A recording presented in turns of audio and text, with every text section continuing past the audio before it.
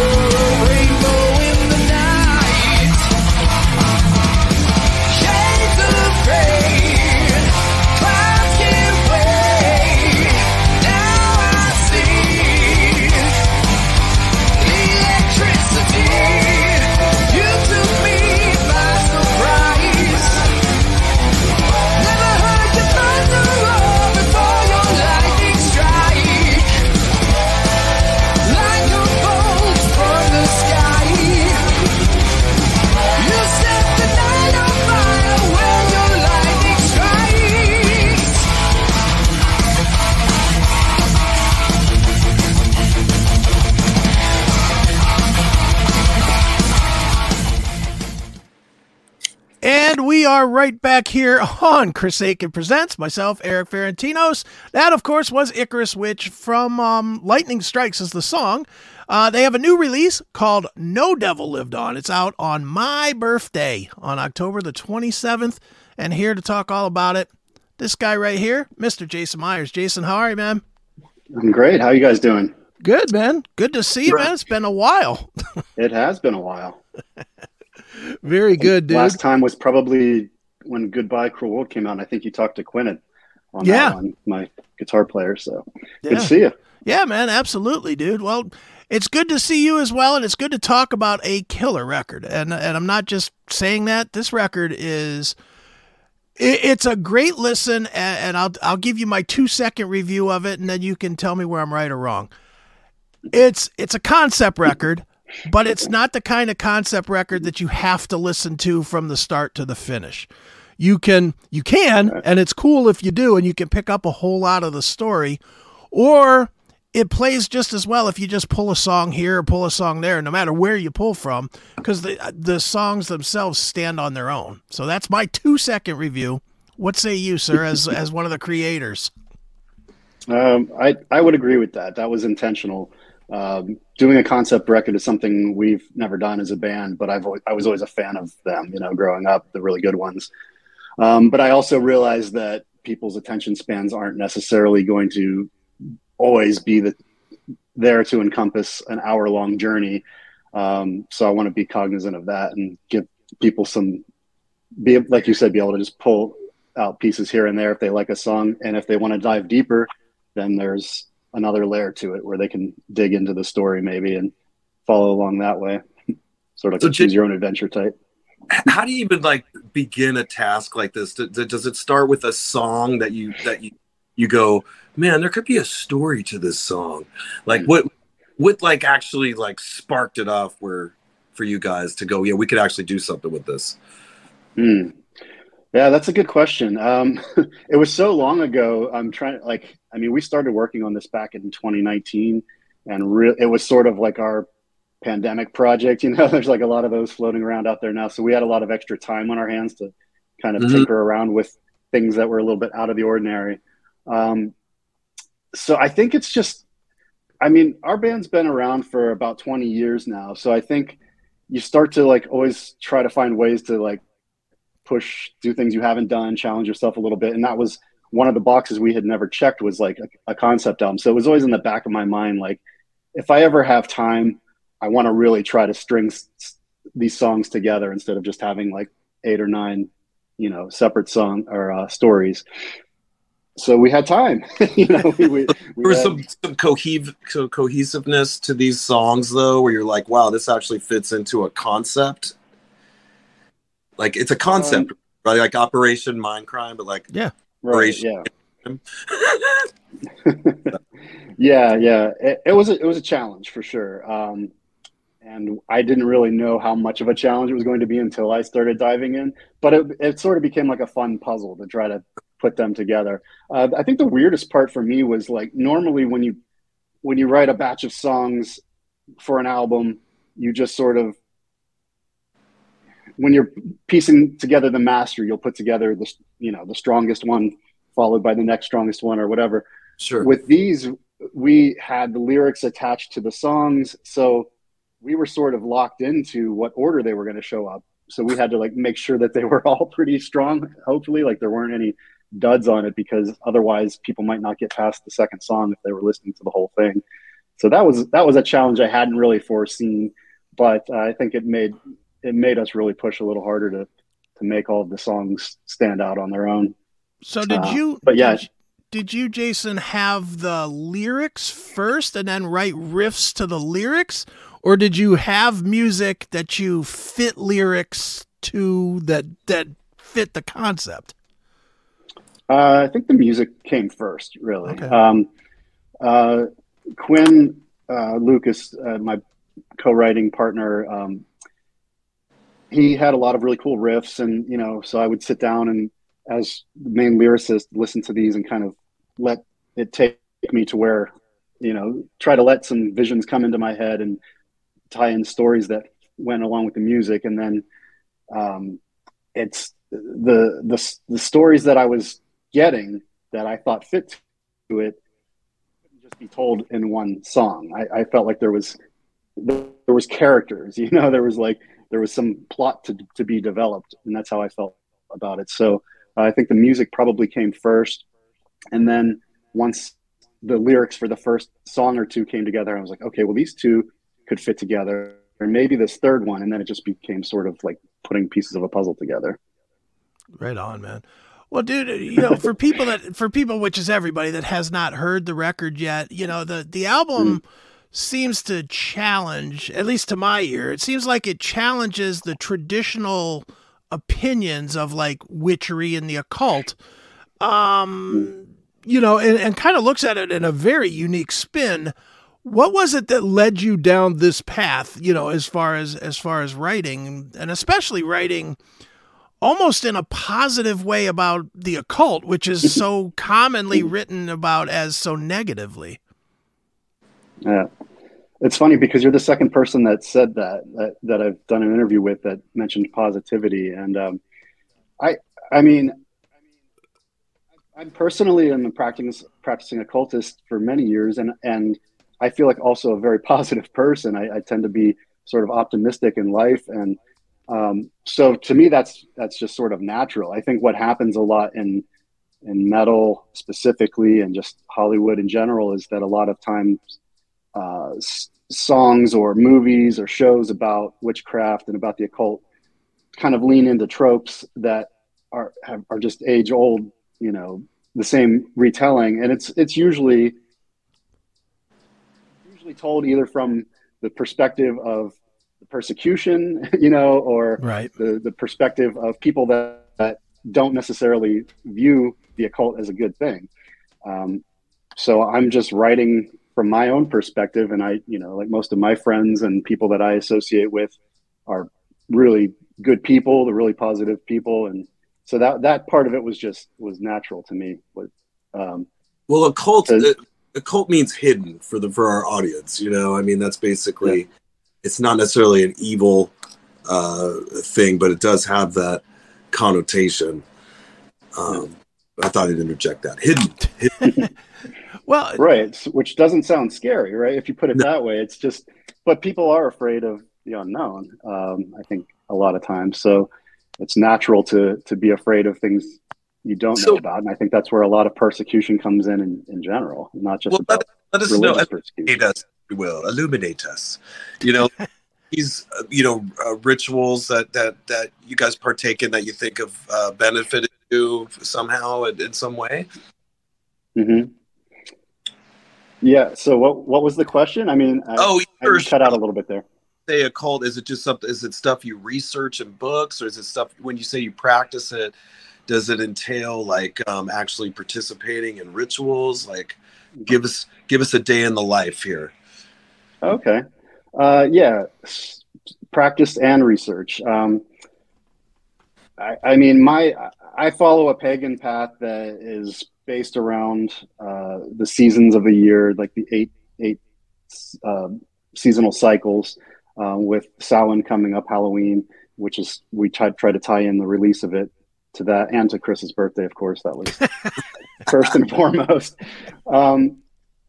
So, I mean, it's a religion to me. I guess it's not necessarily, witchcraft isn't seen as a religion to everybody. It's some people just practice it. Some people just identify as that or call themselves that. But to me, it's also a way of life, a way of looking at the universe and at nature as,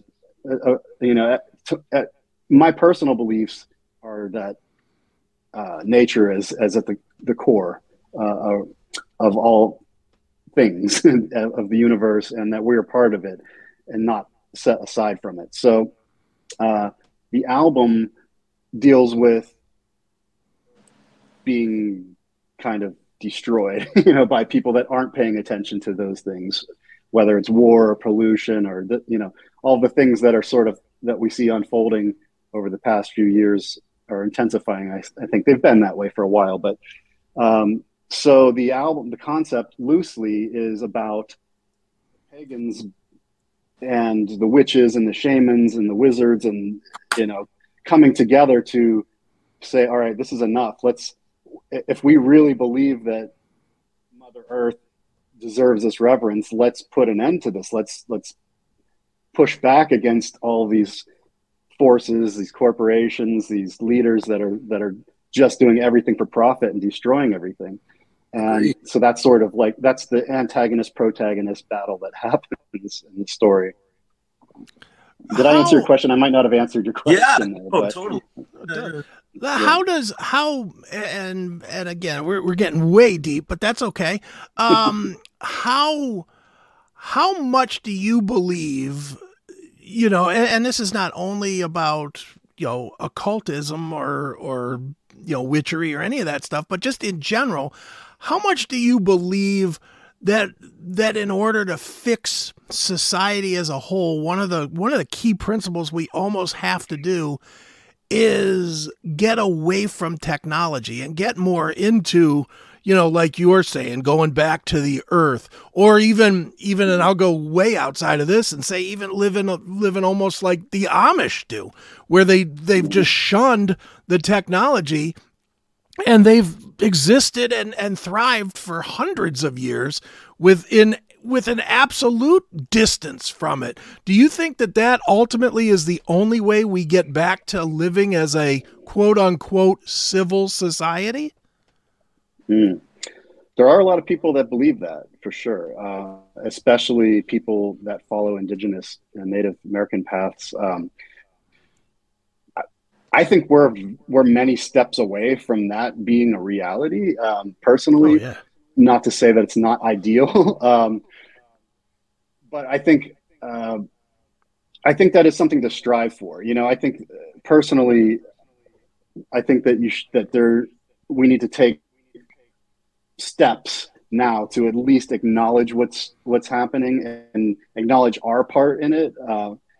And not just be like, they're ruining it, they're screwing up the world. Like, what can we do to make it less, to decelerate the process, So I think that my hat's off to people that do that. And I have friends that live off the grid, and I'm not there yet personally. I mean, I'm a tree hugging hippie in my life, but I'm also, make my living through technology, and I'm pretty dialed into the modern system. So I'm trying to figure out ways to like fix it from within a little bit myself. Right. And I'm not anti-technology per se. In fact, in the story, the deity, the goddess, sort of looking for a way to come back and communicate with humans, ends up doing so through artificial intelligence. So that's a spoiler, I guess, of sorts, but like, I think there are ways of using these tools that we have to better ourselves, for sure. But it just depends on what your motives are. If your only motive is greed and profit, then you're always going to go to war. You're always going to rape the planet. You're always going to put the little guy down. You know, that's just how it's been for thousands of years. So I don't know. Well, we need term limits on like corporations for that not to happen, you know, because you know these guys get too big and then they just reinvest that money to for their evil plans, you know, and there's really no escape. It seems, you know. Now as far as the Matrix itself, I mean, if there's going to be programmers that put in back doors and little things to help save us down the road, let's hope so. Right. Yeah, it's not good point. We've seen this year. It looks like we're facing an imprisonment as far as humanity goes. Right on. Well, Jason, let's dig into the record a little bit. I love. My favorite tune on the record is 1,000 Light Years from Home. Just a cool, fast, rockin', straight up. It's what I expect from Icarus Witch, to be honest. So tell me a little bit about that song, which I think is by far the strongest song on the record. Oh, cool. Well, you'd be good at A&R then, because that was also our first single. That one came out we put it out last December, even though the album's coming out next month.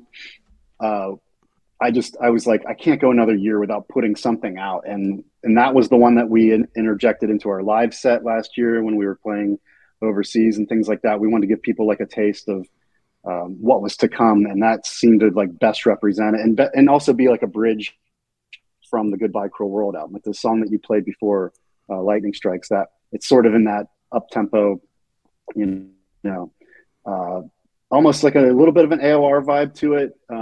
It's not as dark as a lot of like super fast and heavy metal is, but that probably goes more to our melodic rock side. So I think that song, that was the riff that really stood out to me when we started this entire project. When Quinn started playing stuff for me, I'm like, okay, that's it. That's this album's Lightning, you know, let's build upon that.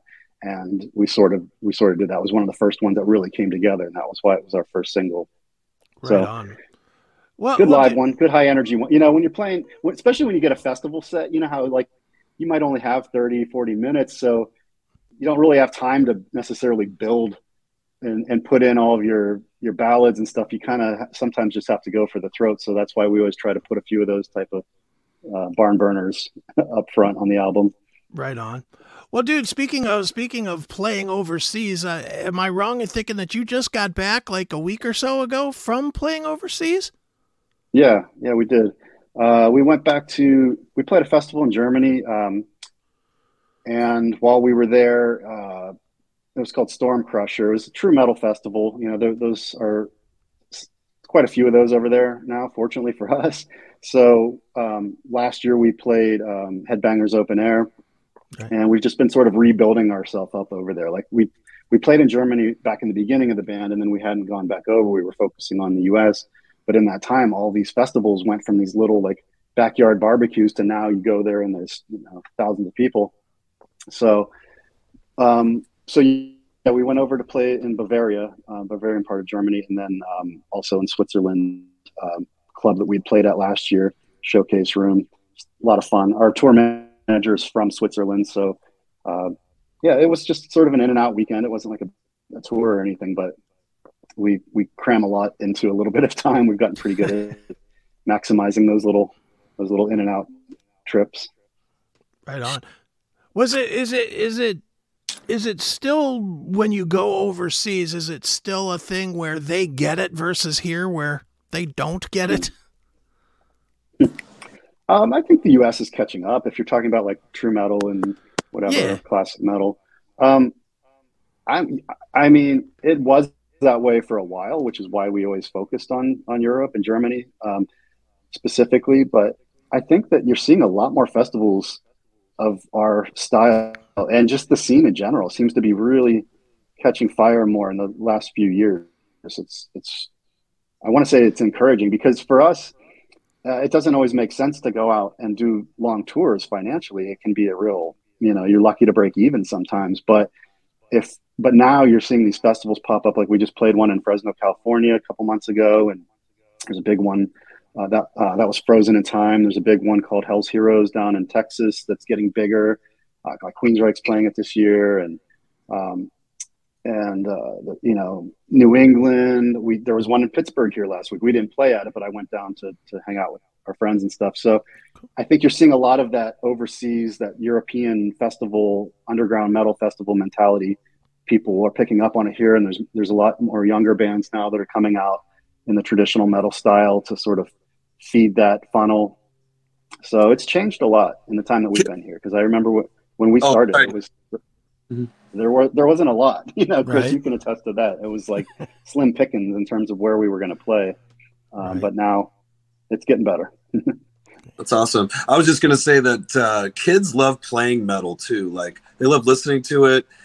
A lot of new young musicians, a lot of females even too, like playing guitar, loving the, you know, I don't even know that the names change, death metal, I guess you would say, you know, but heavy stuff, just really, really technical metal that I just see young people embracing. And so I could totally see it starting to become more of a thing. And there's been, you know, festivals here though in the US, Chris, you know what I'm saying, Knotfest and all kinds of cool stuff.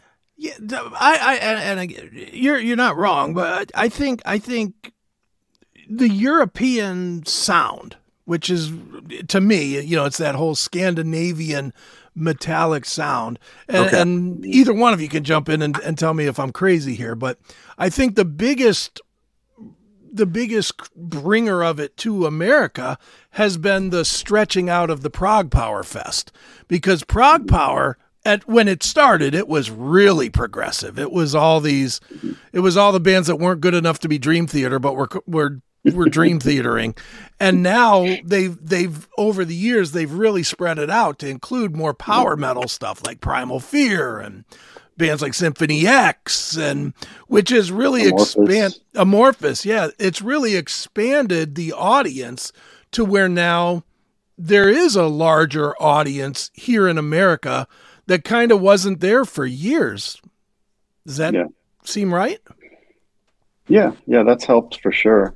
And I mean, to your other point about European fans getting it more, my observation now, like I said, we've been around for a couple of decades, so I've seen like these trends come and go, and I think that they just never gave up on it. I don't think, like, as certain styles of metal became trendy here in the States in the late 90s and early 2000s, a lot of people just gave up on traditional metal, and to the point where it was like a punchline almost, you know, it was like it was the least cool thing that you could do. Whereas in Europe and Germany and those festivals, they didn't seem too bothered by what was trendy or what was popular or anything like that. And so they just it kept growing over there. Whereas here it went underground and then it peaked out again. And then, you know, now it's starting to become hip to be square, whatever, you know, it's like you see the dorkiest people at these festivals, you know, myself included. And it's just, but there's so many, it's like, you know, there's so many people now that it's become a little bit more of a movement. So I think that's been my observation, was that Europeans didn't care as much about the trends in general, and US was way more trend driven when it came to what kind of metal they were buying and going to promote and stuff. Right on, man. Loyal. They're not as loyal here. Maybe. Yeah. There's a reason that we have the Kardashians and they don't, because the whole country's trendy. But, well, Jason, the album is called No Devil Lived On. It comes out on October the 27th. I figured we would wrap this one up by playing a piece of the current single, which is Rise of the Witches. But before we do that, why don't you tell everybody where they can go to keep up with you guys, buy merch, buy the record, not just stream it, but buy the record, and do all that good stuff. Where should we send people to? I mean, we still have an old school website, icaruswitch.com. So I always tell people to start there, and then it's got links to all of our, oh, hey, kitty. It's got links to our socials as well. The pre-orders are up on Cleopatra Records site right now. But there's links to those on our socials as well. So icaruswitch.com.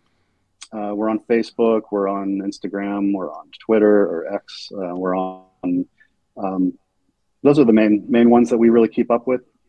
Okay. So yeah, pre-order it. They've also got, we've been posting links to like pre-save it now, which is a new thing, but I kind of like it. So you just go in and click what streaming platform you like, and then when it comes out that day, it shows up on your channel, and you can listen to it. And yeah, I thought that was kind of cool. I hadn't seen that before.